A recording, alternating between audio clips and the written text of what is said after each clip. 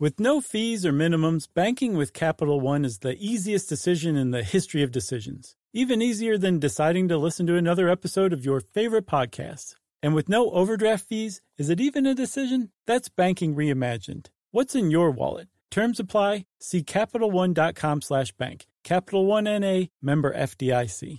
Hey everybody, I want to talk to you about Squarespace Courses. It has the tools you need to create and sell your own online course. Start with a professional layout that fits your brand, upload video lessons to teach techniques and skills, and tailor your course with a powerful Fluid Engine editor. You can create engaging content your audience is going to love, then simply add a paywall and set the price. Turn your creativity into income with Squarespace Courses. So just go to squarespace.com/stuff for a free trial. And when you're ready to launch, use our offer code STUFF to save 10% off your first purchase of a website or domain. Welcome to Stuff You Should Know, a production of iHeartRadio.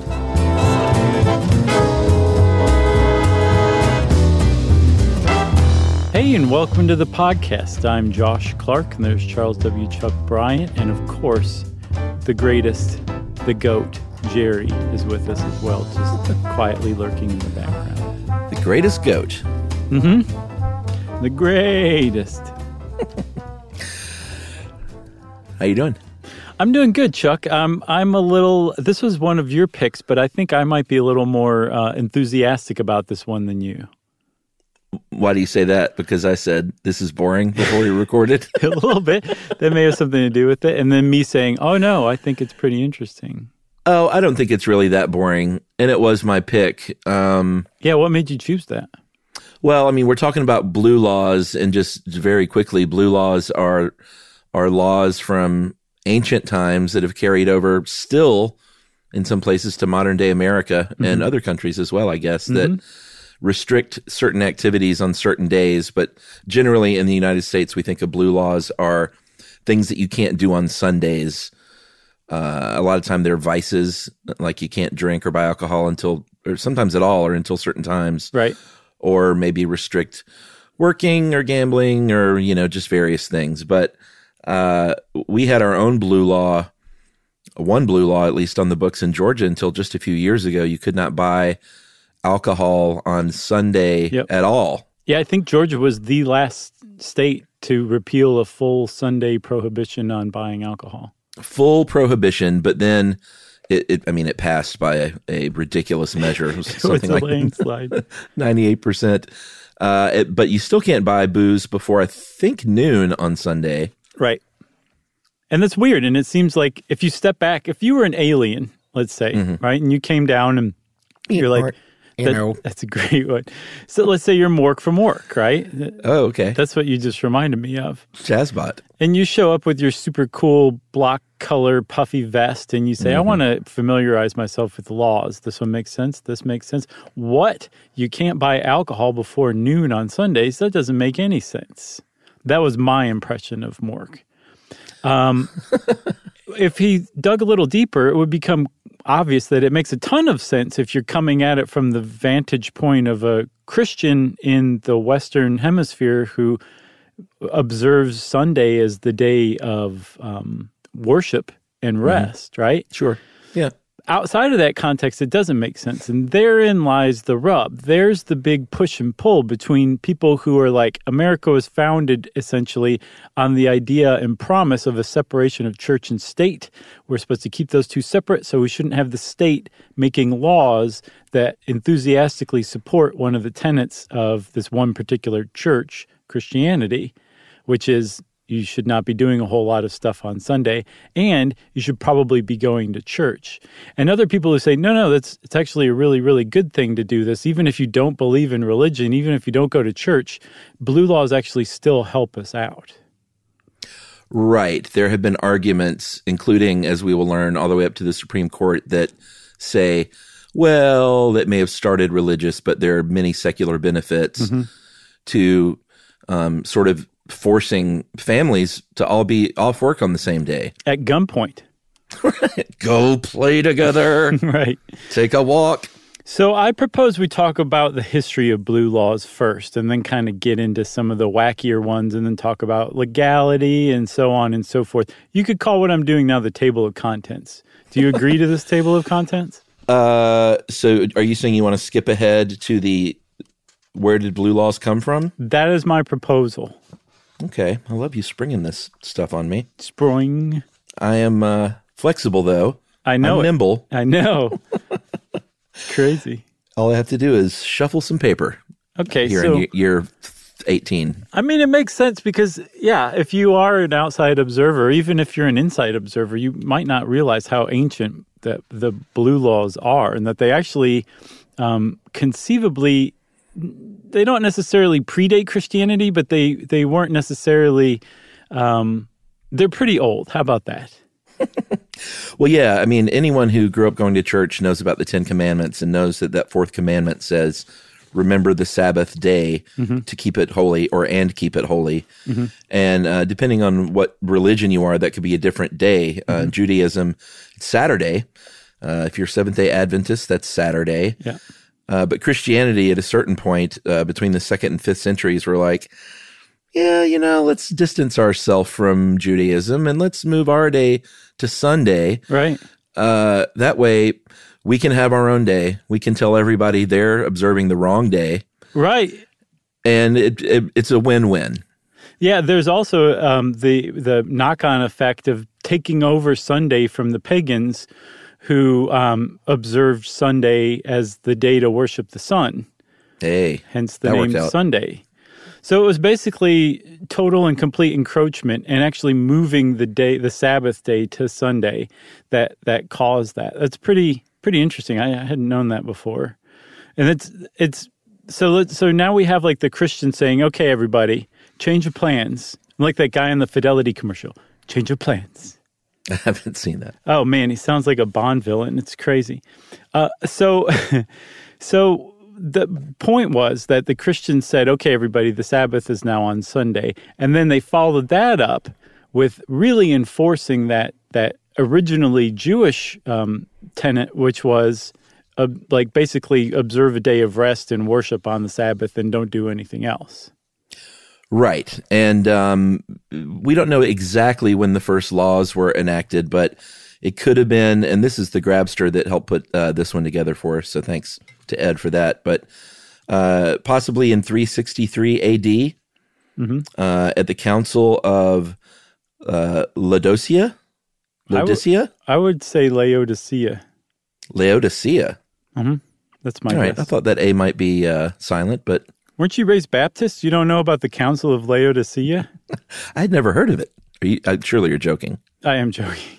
All right, because that was a meeting of leaders in the Christian religion who said we need to get some laws on the books. I'm surprised I hadn't heard of it, but I hadn't. Or possibly the first laws were from ancient Rome, and I saw various Roman emperors who could have been responsible for these. I saw Constantine in 321. Yeah, I think I saw one of the other dudes, but I got that from the Valdosta Times news source, so take that or leave it. That's right. So you had a bunch of Christian rulers, essentially, is the upshot of all this, that kind of took over and started issuing these proclamations and decrees and stuff about observing the Sabbath, right? Yeah, for like hundreds of years, this happened in various ways, various laws saying you can do this, you can't do that.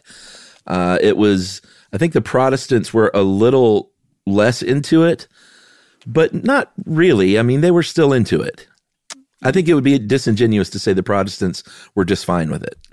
Well, supposedly with doing whatever on Sunday. Supposedly, right. I think it wasn't that they weren't cool with just not having a Sabbath day of some sort. It was Martin Luther wasn't big into following the old time rules, and he was saying like, it doesn't have to be Sunday. Don't be ridiculous. But do a day a week. But the irony of the whole thing is that Protestants would come to be like some of the biggest enforcers and writers of blue laws in America, especially as Sunday being the Sabbath day, like defending Sunday in particular. Right. And so, these get enacted there. Obviously, when the colonies are being formed, they make their way over there. The Puritans were like, oh, great. This is perfect. This is right up our alley. We're all about restricting people whenever. Sunday, that's fine. We'll restrict people on Sunday. And by the time the colonies rolled around, they were pretty well ensconced. such that there's even a story. I think you couldn't really do much of anything on Sundays in colonial times, but Right. there's a story from 1789 where supposedly George Washington himself was tracked down, or at least stopped by a sheriff for traveling on a Sunday, even though he was traveling to church. Yeah, because the premise was that saddling up your horse or connecting a team of horses to a carriage or whatever, that constituted labor, and you weren't supposed to be doing any kind of labor on Sunday. And speaking of the colonies, Chuck, I turned up something about Jamestown's blue laws. They had their first blue law enacted in 1610, like right out of the gate. One of the first things they said was, here's some blue laws, everybody gather around. So basically, you couldn't do, like you were saying, anything on a Sunday. And attendance at church was mandatory on Sunday. So the blue laws actually made a lot more sense in that context, right? Like, Did they call roll?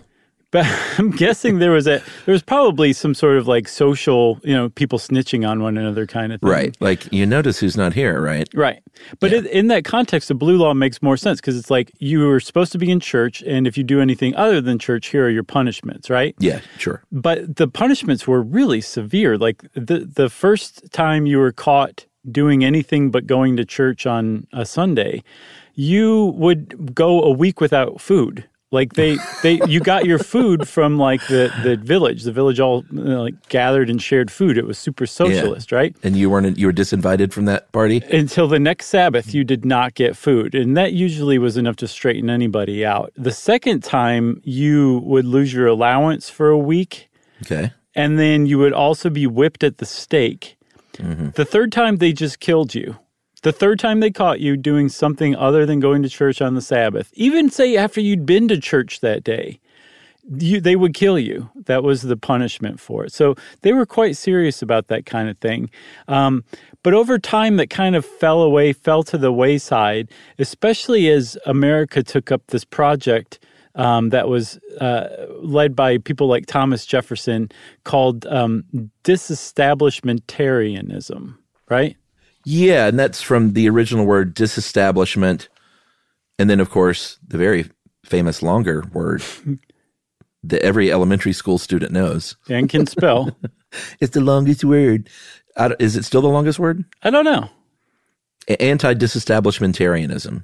Yes. Which I always thought was just like, oh, what does that even mean? Like, is that a real word? But it's a real word. Yeah. And now that we know what all this means, it makes perfect sense. Yeah, because disestablishmentarianism was that movement that basically said, look, we need to get the government out of the business of supporting churches because there's a lot more churches than there used to be when we were colonies, a lot of different Christian sects. And the government shouldn't really throw its lot into one against the other. That's a really English thing to do because I think even in the 90s there was a movement, or there's still a movement afoot in the UK to basically be like, okay, state, stop supporting the Anglican Church. It's not, there should be a separation. The Americans picked up on that very early on. And so that led to this, like a bunch of laws and stuff that basically said we're supporting religious freedom, not casting our lot with one particular sect or religion or another. So here in America, you can practice whatever religion you want, and you can expect the government not to promote some other rival religion, somebody else's team over yours, because that's not fair. All right. You know what? That's a great cliffhanger. Okay. We'll take a little break here, and we'll talk about what that resulted in right after this.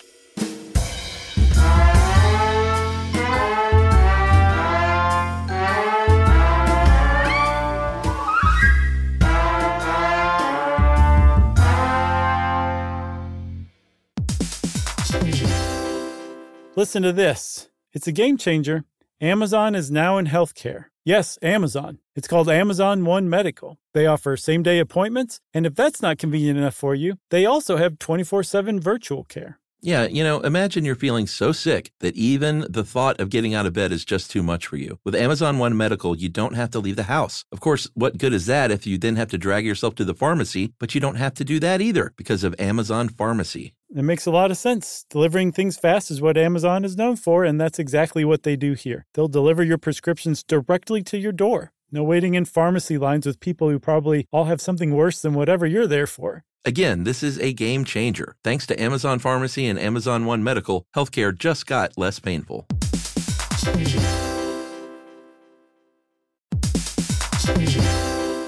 Hey everybody, Josh and Chuck are here to tell you about a new podcast, Car and Driver's Into Cars, a production of Car and Driver and iHeartMedia's Ruby Studio. That's right. It's hosted by Eddie Alterman and Tony Quiroga. Into Cars is the ultimate podcast for car lovers. Whether you're in the market for a new set of wheels or just love the sound of a V8, Car and Driver's panel of editors and car experts test drive and review today's most compelling new rides. And the best part, Eddie and Tony have no filter. They review cars with the same blend of intelligence, independence, and irreverence that has made Car and Driver a trusted source for news and reviews since 1955. Car and Driver's Into Cars is brought to you by eBay Motors. All the parts you need at the prices you want, guaranteed to fit your ride every time. Visit ebaymotors.com for more. Eligible items only. Exclusions apply. So jump in, buckle up, and listen to Car and Driver's Into Cars, available wherever you get podcasts.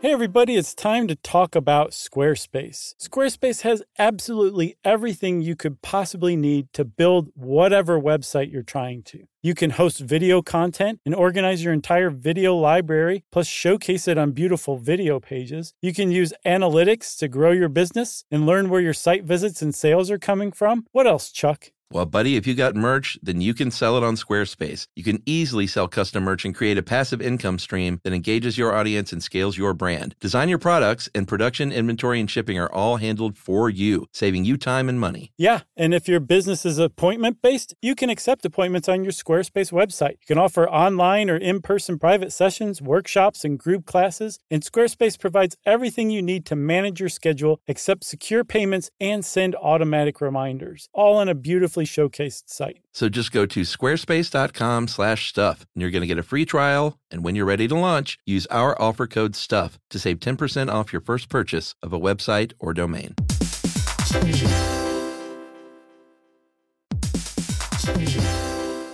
Hey everybody, did you know that Boricua is the name for someone from Puerto Rico? But it's more than just a name. It's a way of life and representation of the vibrant spirit of the island. Yeah, that's right. It's an island that's filled with adventure around every corner and natural treasures waiting to be explored, like El Yunque, the only tropical rainforest in the entire United States. That's right. Or you can get swept away by natural beauty and come away with unique stories that could only be experienced in Puerto Rico that remind you of why you travel in the first place. Visits end, but stories last forever. You don't become a part of the island, it becomes a part of you. That's right. In Puerto Rico, you can forget where you came from and embrace where you are. No passport required for U.S. citizens and permanent residents. Learn more and plan your trip at discoverpuertorico.com.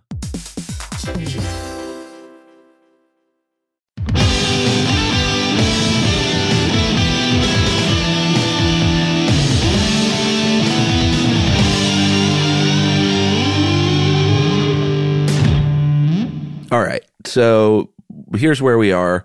The United States gets into disestablishment, which basically was, hey, we can't throw all of our eggs in one denominational basket. Right. Because there are a lot of different denominations here, and we respect them all, as long as they're Christian, basically. Right. That's a parenthetical to that song title.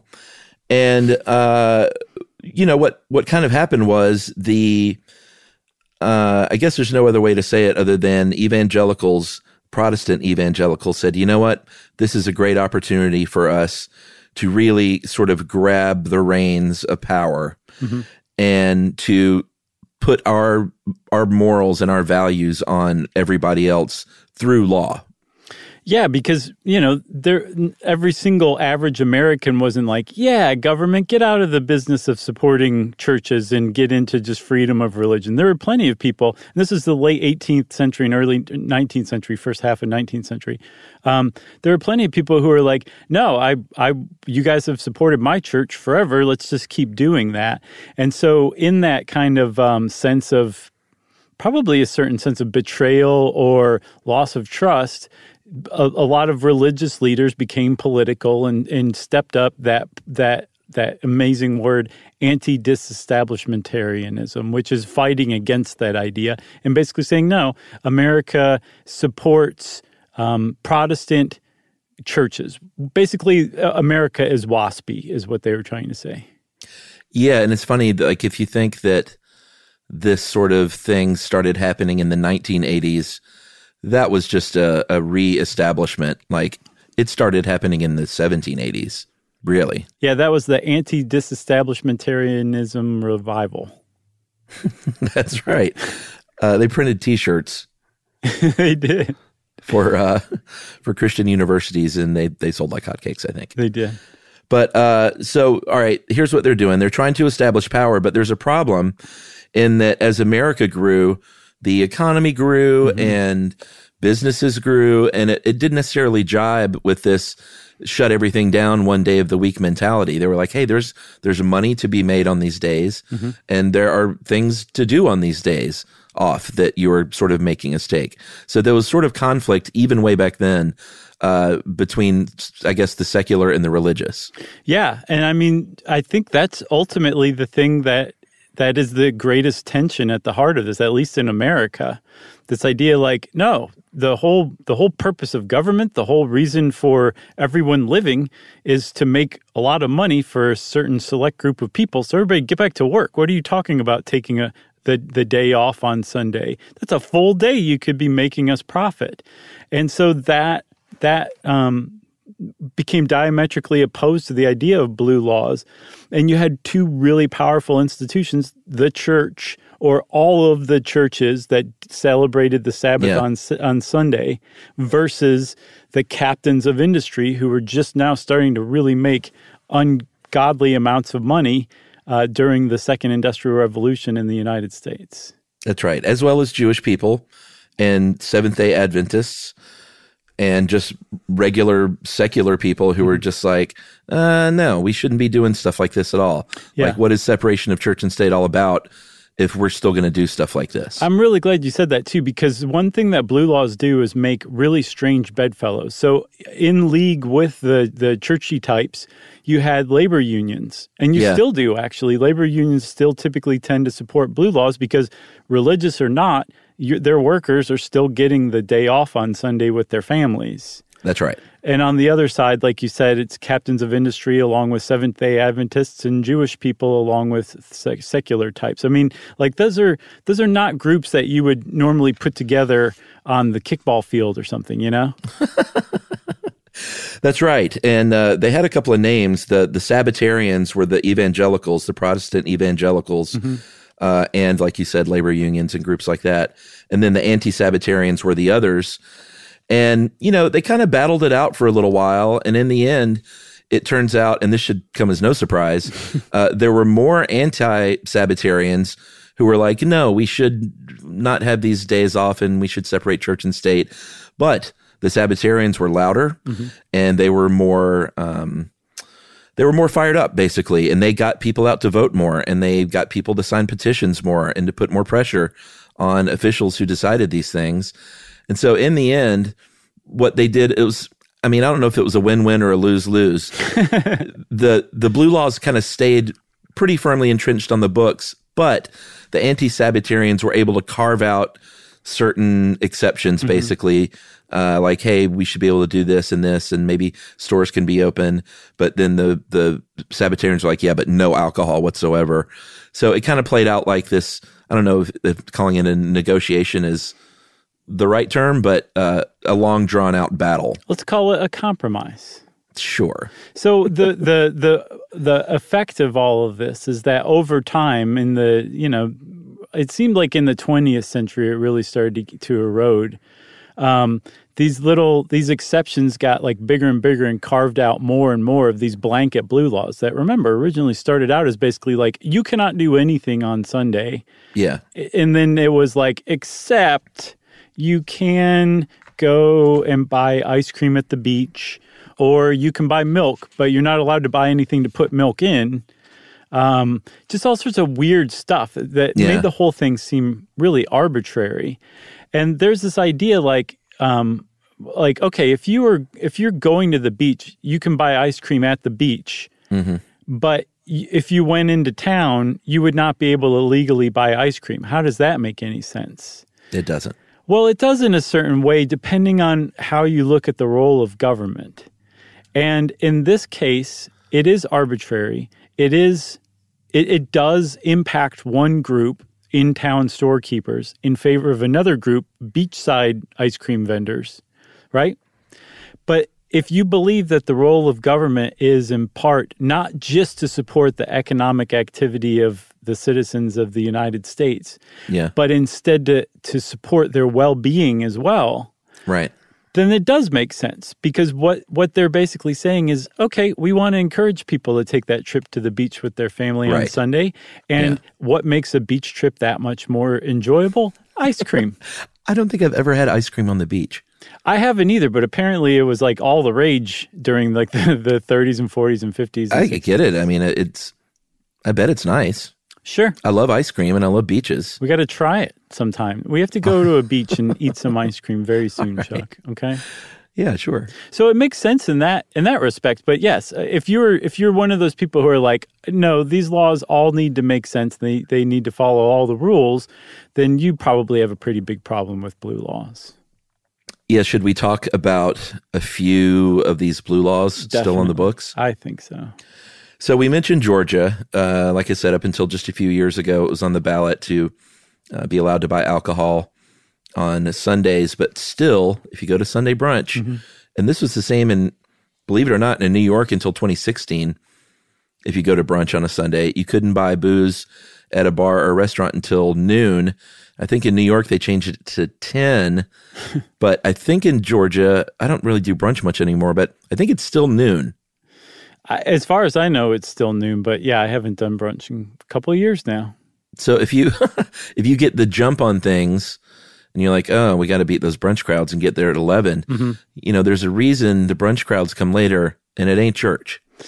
No, but church is the reason why they set that time on Sundays to start around noon, because it's like, okay, everybody has a reasonable chance to go to the morning services, and then they can get drunk. Everyone wins, basically.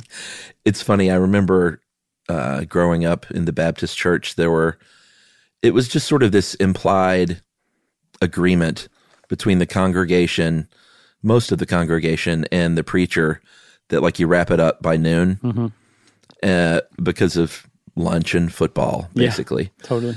And it was, there were some Sundays where like, the spirit was raging within the church, and things would start to, he'd be feeling it, and things would start to go a little long.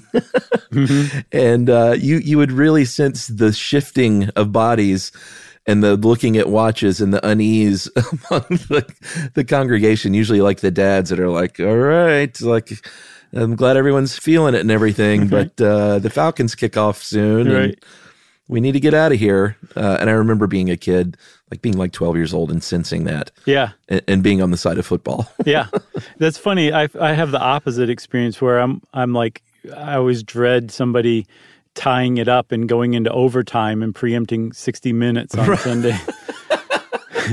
It happened this past Sunday as recently as that. I could tell at the beginning of the fourth quarter that the Cowboys and the Patriots were going to tie it up and go to overtime, and I, of course, was right.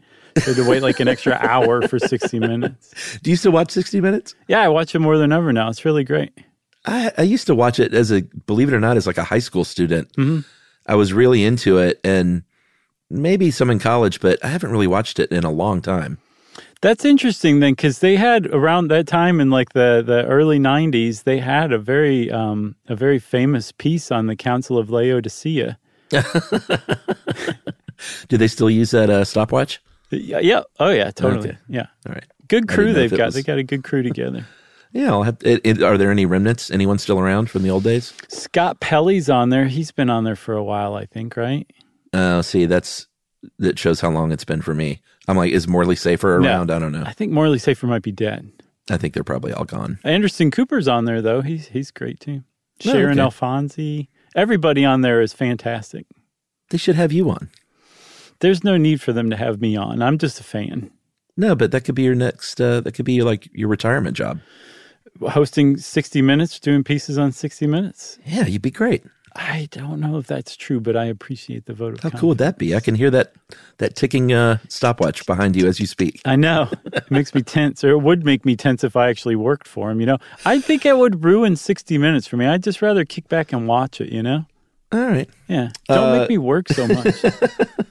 Some of the other really interesting blue laws, and we should say, too, that there are blue laws on the books in a lot of places that aren't enforced, and then there are blue laws on the books that are still enforced.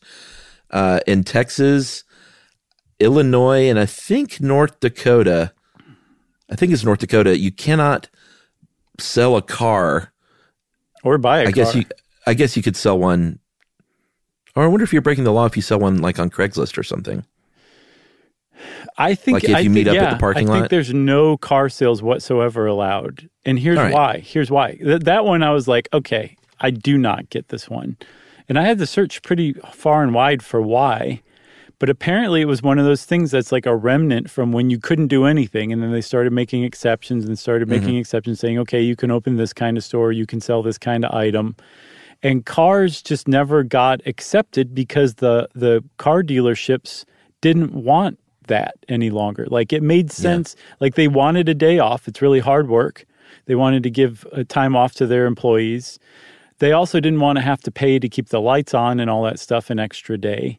Yeah, but which we'll get into. If even one dealership was allowed to stay open, then all of them would have to. Yeah. So if there was a state law that said no car dealerships can be open, then that gave the people in the car dealership industry that day off that they otherwise definitely would not have had. So it makes sense in that case. You know what I'm saying? Yeah. Like, it makes a lot of sense. McIntyre Hyundai would start selling. Exactly. And then everyone's like, you see what McIntyre's doing? We got to open up now. And there's in Texas in particular, they allowed for Jewish or Seventh-day Adventist car dealership owners by saying, okay, you don't have to close on Sunday, but if you don't close on Sunday, you have to close on Saturday. So one day out of the weekend, your dealership has to be closed, which helped keep from promoting unfair competition. Right. Well, football's big in Texas. I wonder if it comes down to you into college, you into pro. I saw somewhere that the NFL played on Sunday because early on they couldn't compete with college games held on Saturday, but I'm not sure if that's true or not. That makes sense. And I think now they are almost expressly prohibited from having Saturday games in the NFL. Yes. Because of an agreement with the NCAA. But I think there's the exception. I think sometime at one point in the playoffs, they have like one weekend where there's a Saturday game. In like December or something like that, they're allowed to? I think so. It's like a law. I think so. Isn't that crazy? That's like a federal law. There's has something to do with broadcasting or something like that. You know, the NFL plays in London occasionally now too. And my buddy Justin from London was wondering, he was like, why are they playing these games at 9 a.m. U.S. time? Because they could have them at a more appropriate time in England. And I was like, dude, that means it's because of advertising. That means from 9 a.m. they can lock up the entire TV day. Yeah, they did this past weekend, and they preempted CBS Sunday Morning too. That's right. They can lock it up from 9 a.m. till 4:30 or whatever. Yep. It was a hell day, basically, this past Sunday. It was hellish for me. It was a hell Sabbath. I thought you liked football, no? No, I don't really watch football anymore, and I definitely have never been into pro. I used to be into college. Yeah, all right. But that's fine. I don't poo-poo it or anything like that. I'm just not. No, I got you. Maine and Virginia, you are not allowed to hunt on Sundays. Makes sense. Maine is sort of, we love our weird Mainer friends, but they, up until 1990, you couldn't shop in a department store on Sunday. That one makes sense because department stores sold so many different items that they said it's just easier for you to stay closed on Sundays. Yeah. And it's interesting because, there's the case of Bergen County, New Jersey, which here's the deal. That's in Bergen County. It's a holdover from the old days, but it has more to do with helping the mom and pop stores because I guess it was in the 1950s, Bergen County was one of the first big suburbs outside of New York. Mm-hmm. And it was, I think, one of the first big areas of kind of shopping mall retail experience kind of thing in the United States. Right. And they, I mean, I was trying to think of a different way to say that, I but like that's really retail it. experience.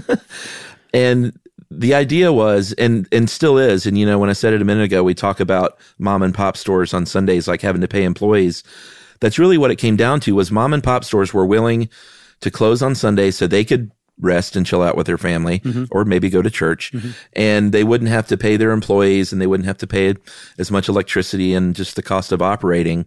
But the big box stores moved in, and they didn't care. They could afford to keep the lights on. They could afford to pay their employees, and they didn't want to lose that revenue. So all of a sudden, the mom and pop stores were getting crushed on Sundays by these larger chain stores and these shopping malls. And so Bergen County still is the one holdout in the United States, in Bergen County, New Jersey, where you can't shop basically on a Sunday. Right. And it's come up time and time again, and they keep saying no. Yeah, I think as recently as 2013, they couldn't even get enough signatures to get it onto the ballot, let alone votes. I think they just like it. They do, and I saw it's not just because they know it helps mom and pop stores or it gives people a day off, but that apparently traffic around there is a living nightmare every other day of the week. So it's at least one day where traffic doesn't this one stink. day. Yeah. The North Dakota ban is really interesting. I think they had one of the last statewide bans on shopping, known as offenses against religion and conscience, repealed in 1991. But the exceptions are what's always strange. Their exceptions were ice cream, newspapers, cigars, medicine, of course, restaurants, hotels, and owner-operated stores with 3 employees or fewer. Yeah, that is strange for sure, but I think it's not necessarily peculiar. I think that's how most blue laws ended up in states where they had prohibitions on shopping, because over time a lobbyist would show up and one of their friends would end up as governor or legislature, and they would get their particular industry carved out as an exception. No, not that there are exceptions. I just think what's carved out is always really interesting to me. I found this article from 1985 when they repealed Texas's blue laws. They were in force from like 1961 to 85. And this article was just talking about how weird they were by 1985. And it said that you could go into a store and you could buy a blank videotape, but you couldn't buy a videotape with something already on it, which is just those little quirks are so weird and interesting, and they made sense in some way. But then I'm sure somebody was like, that exception was made before there was even such a thing as videotapes. And then even now it's even funnier because there's not videotapes any longer. They've already come and gone. Right. But like you're saying, it's all about who cares. Yes. Like what lobby cares the most. Like the cigars thing in North Dakota, just obviously somebody with a stake in a cigar company greased the right palms. Yeah, same in Maryland, as we'll see, had a lot of laws, a lot of restrictions on it, but they had all tobacco products were exempted because it was a huge tobacco state in like the mid-century, during the mid-century, last century. All right, I think we should take our final break here, and we'll talk about, whether these things are legal and what the Supreme Court and the feds have to say about all this. Coming up.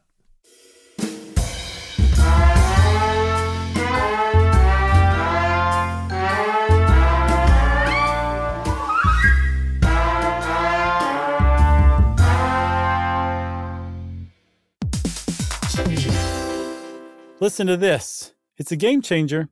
Amazon is now in healthcare. Yes, Amazon. It's called Amazon One Medical. They offer same-day appointments, and if that's not convenient enough for you, they also have 24/7 virtual care. Yeah, imagine you're feeling so sick that even the thought of getting out of bed is just too much for you. With Amazon One Medical, you don't have to leave the house. Of course, what good is that if you then have to drag yourself to the pharmacy? But you don't have to do that either because of Amazon Pharmacy. It makes a lot of sense. Delivering things fast is what Amazon is known for, and that's exactly what they do here. They'll deliver your prescriptions directly to your door. No waiting in pharmacy lines with people who probably all have something worse than whatever you're there for. Again, this is a game changer. Thanks to Amazon Pharmacy and Amazon One Medical, healthcare just got less painful.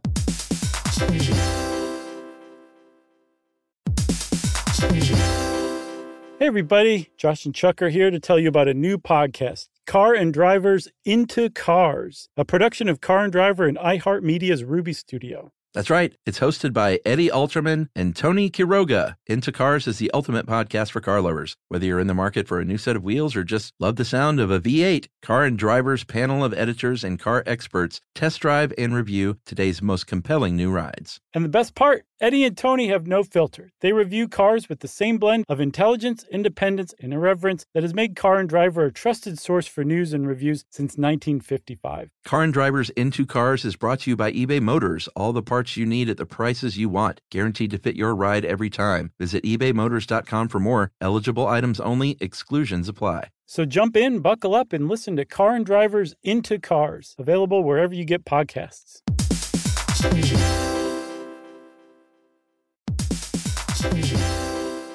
Hey everybody, did you know that Boricua is the name for someone from Puerto Rico? But it's more than just a name. It's a way of life and representation of the vibrant spirit of the island. Yeah, that's right. It's an island that's filled with adventure around every corner and natural treasures waiting to be explored, like El Yunque, the only tropical rainforest in the entire United States. That's right. Or you can get swept away by natural beauty and come away with unique stories that could only be experienced in Puerto Rico that remind you of why you travel in the first place. Visits end, but stories last forever. You don't become a part of the island, it becomes a part of you. That's right. In Puerto Rico, you can forget where you came from and embrace where you are. No passport required for U.S. citizens and permanent residents. Learn more and plan your trip at discoverpuertorico.com.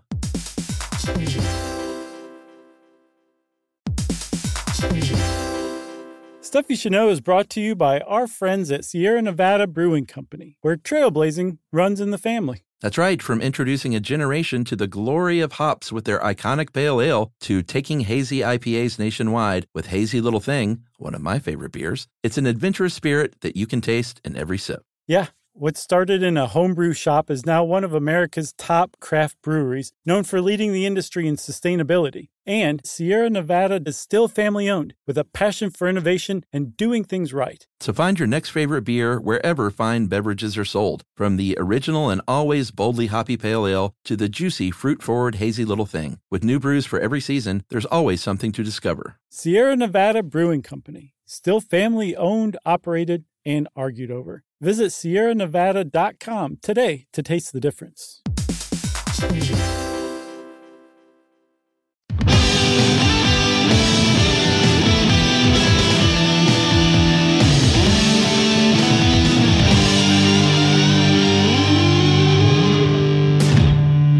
Okay, Chuck, so we're talking about legality. Because like we said, anybody who takes even a cursory look at these laws can make a pretty great argument that these should not be on the books. That, number one, the government shouldn't be regulating anything that has anything to do with religion. Right. Certainly shouldn't be telling people who don't practice religion to observe this religious day. That's a big one. But then also they just don't really make a lot of sense. And that's another kind of litmus test for laws. They're supposed to be sensible and apply to basically everyone equally. Sure, because this is America. Yeah. So you would think then that the Supreme Court would have taken one look at these things and been like, get these out of here. Get them out of my face. And that is not the case, because not only did the Supreme Court get its shot at ruling on blue laws as early as 1961, it has pretty much consistently upheld the legality and the constitutionality of blue laws ever since then. Yeah, and we should note that none of these are federal laws. They are all at the most state laws, but many times even like local ordinances and city and kind of county laws. But I think it was McGowan versus Maryland, v. Maryland, in 1961, which went to the Supreme Court.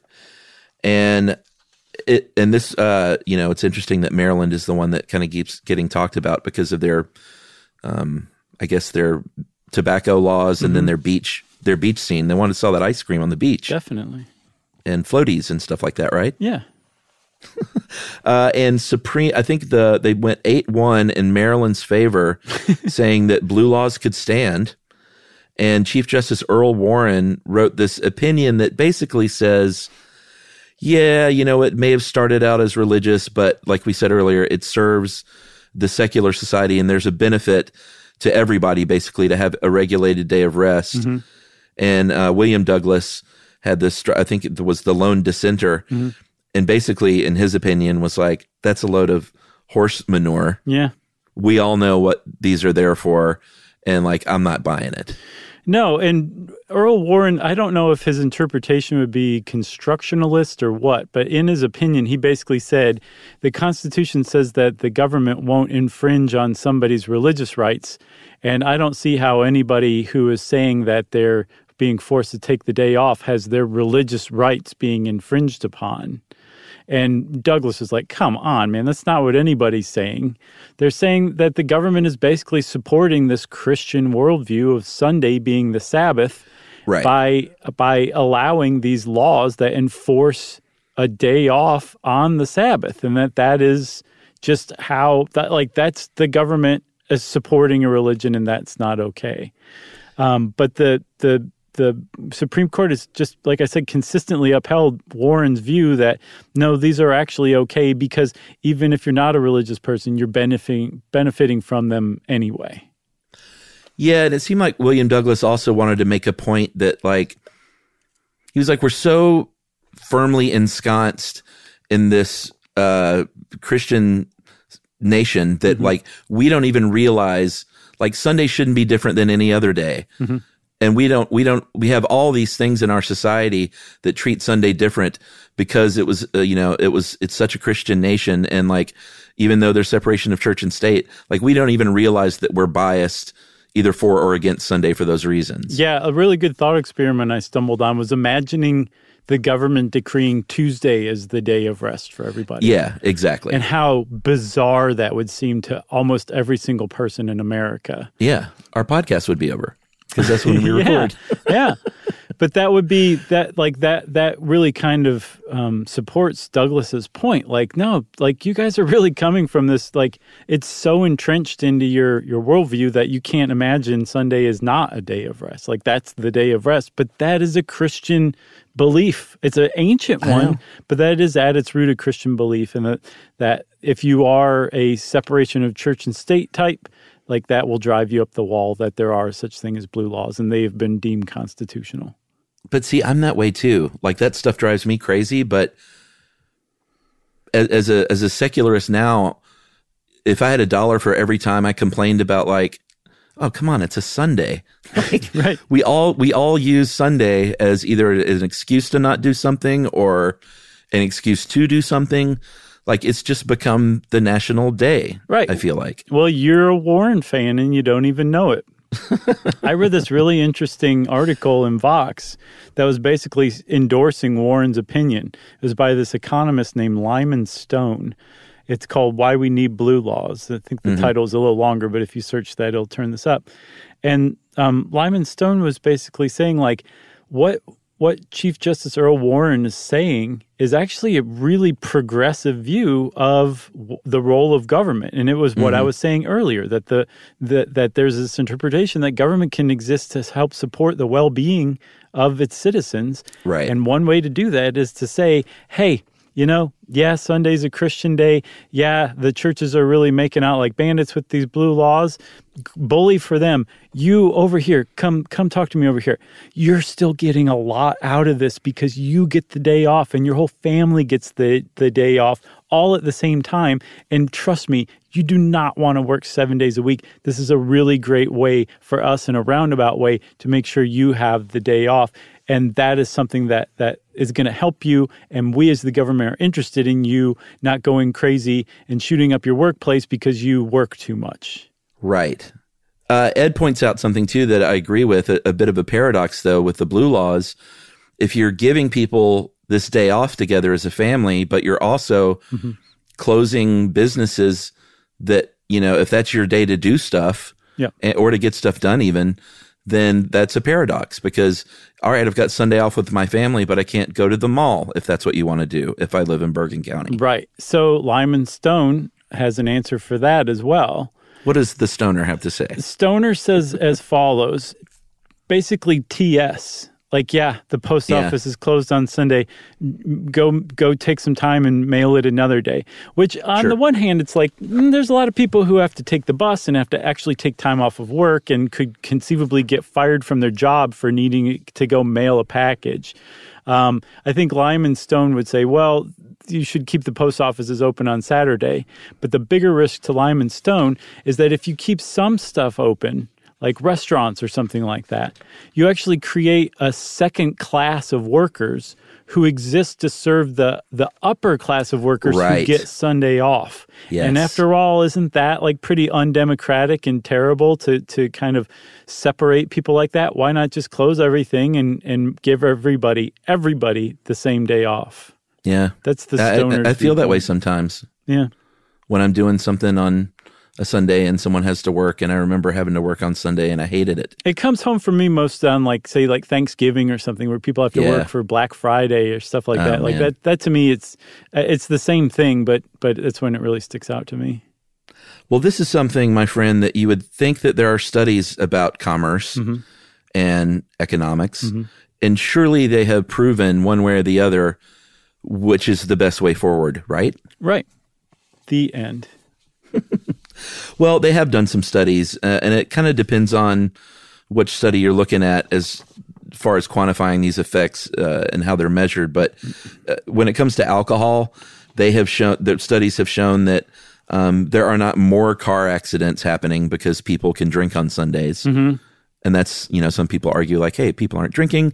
They may not be drinking and driving and then getting in car crashes. But that hasn't really turned out that way. Yeah. No, that's pretty surprising too. Because a lot of these studies have turned up kind of counterintuitive things. Mm-hmm. There was a study conducted in Georgia that looked like Georgia is a great test case because there's so many counties that have blue laws and other counties that don't have blue laws. So you can like just compare these really similar populations with one another. And they found that if you have a county that has a blue law and one that doesn't, there's virtually no difference in alcohol consumption between the two. But there are like little tiny changes, like the employees in the county without a blue law might make slightly more money because they can work on Sundays. Or in counties that do have blue laws, liquor stores make a little bit less than their counterparts in counties without blue laws. Stuff you kind of expect, but the difference in alcohol consumption, I thought that was a little interesting. I guess people just load up more on Saturday night than they would if they lived in a county that wasn't dry on Sundays. Maybe they're hungover on Sunday. Maybe they just take it a little easier on Sunday because they have to work on Monday. Mm-hmm. Another counterintuitive effect as far as shopping goes in places like Bergen County is they have found that people, it doesn't decrease the overall retail experience in terms of dollars. I love that term now. Yeah, it's the retail experience. Yep. Because some people would argue like, oh, if we close on Sundays, then, we're just going to lose out on business. But I think they have found that when these laws are in place and people know that they're closed on Sundays, they just do their shopping Monday through Saturday. Right. Yeah. And they still buy the same amount of stuff. Exactly. I found one study from 2008 from MIT that was almost like cartoonish in its results. You ready for this? All right. They studied 50 years of repealed blue laws, and they found that repealing blue laws decreases church attendance and church donations significantly. Although there's no other change in charitable activity. It's just churches who are basically now competing against other pastimes and activities, and the churches lose big time unless they have state-enforced support for people to go to them in the form of blue laws. And they also saw that repealing blue laws led to an increase in drinking and drug use, and that increased drinking and drug use was most pronounced in those people who used to attend church, but then stopped attending church after the blue laws were repealed. So basically everything that if you were into blue laws were afraid of, this 2008 MIT study said like, yeah, absolutely. It's as bad as you think, maybe even worse. Holy cow. Isn't that interesting? That's super interesting. Yeah.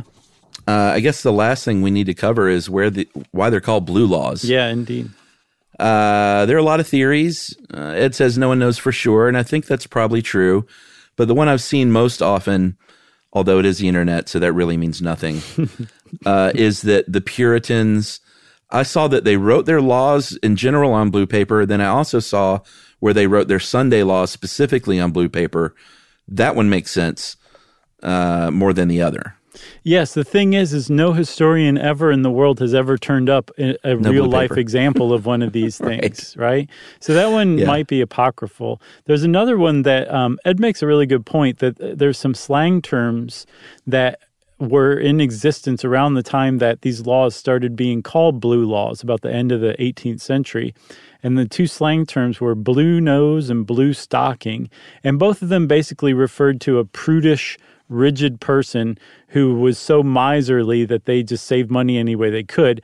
The one had a blue nose because they wouldn't, cough up money for like heating in the winter time, so their nose turned blue. And then the other was that they had blue stockings because they used blue yarn to mend their socks rather than getting new ones. But either way, it kind of like paints a pretty good picture. Something tells me if you like saw somebody's tip they left and you're like, nice tip, blue nose, right?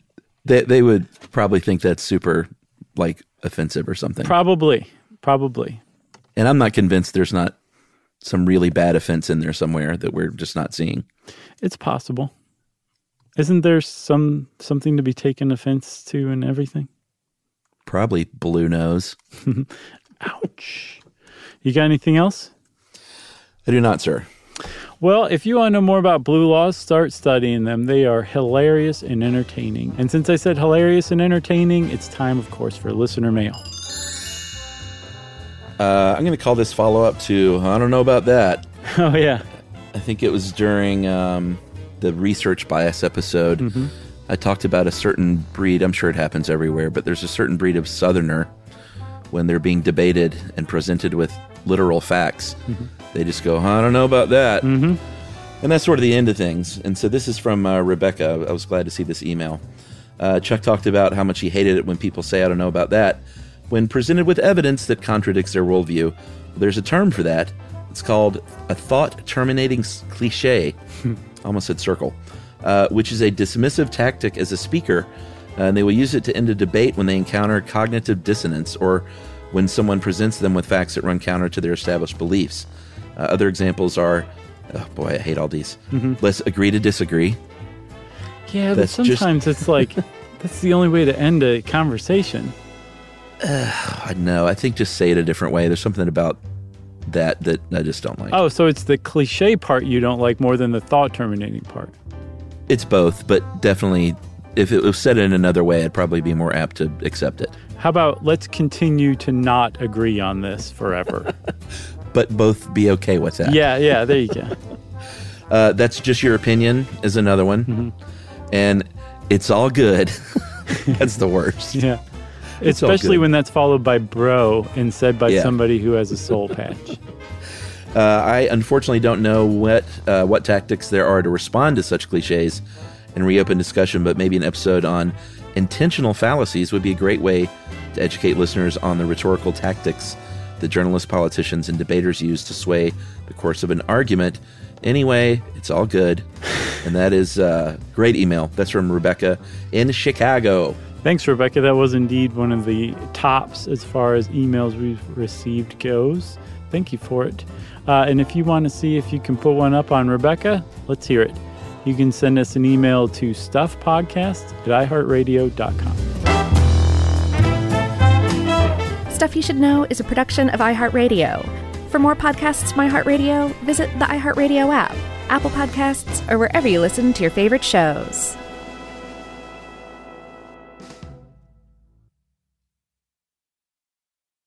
Hey, if you haven't heard of Visible, well, now you have. They're the wireless carrier that's making wireless visible. It's in the name. Switch to Visible, the wireless company that makes wireless visible. Get a one-line plan with unlimited 5G data powered by Verizon as low as $25 a month, every month, taxes and fees included. Use promo code STUFF20 to receive $20 off your first month for listening to this podcast. Switch now at Visible.com. For data management practices and additional terms, visit Visible.com. The Visible monthly rate is $25 per month.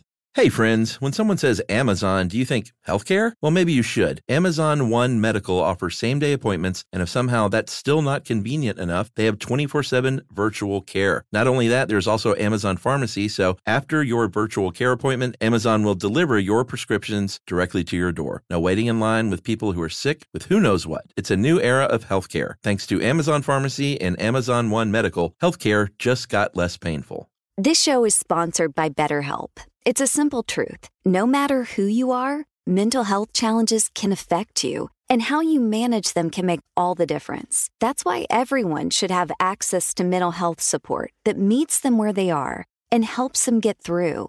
BetterHelp provides online therapy on your schedule. It's flexible, simple to use, and more affordable than in-person therapy.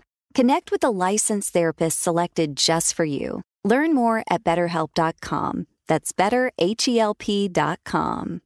Brought to you by the Capital One Venture X card. Earn unlimited 2x miles on everything you buy and turn everyday purchases into extraordinary trips. Plus, receive premium travel benefits like access to over 1,300 airport lounges and a $300 annual credit for bookings through Capital One Travel. Unlock a whole new world of travel with the Capital One Venture X card. What's in your wallet? Terms apply. Lounge access is subject to change. See CapitalOne.com for details.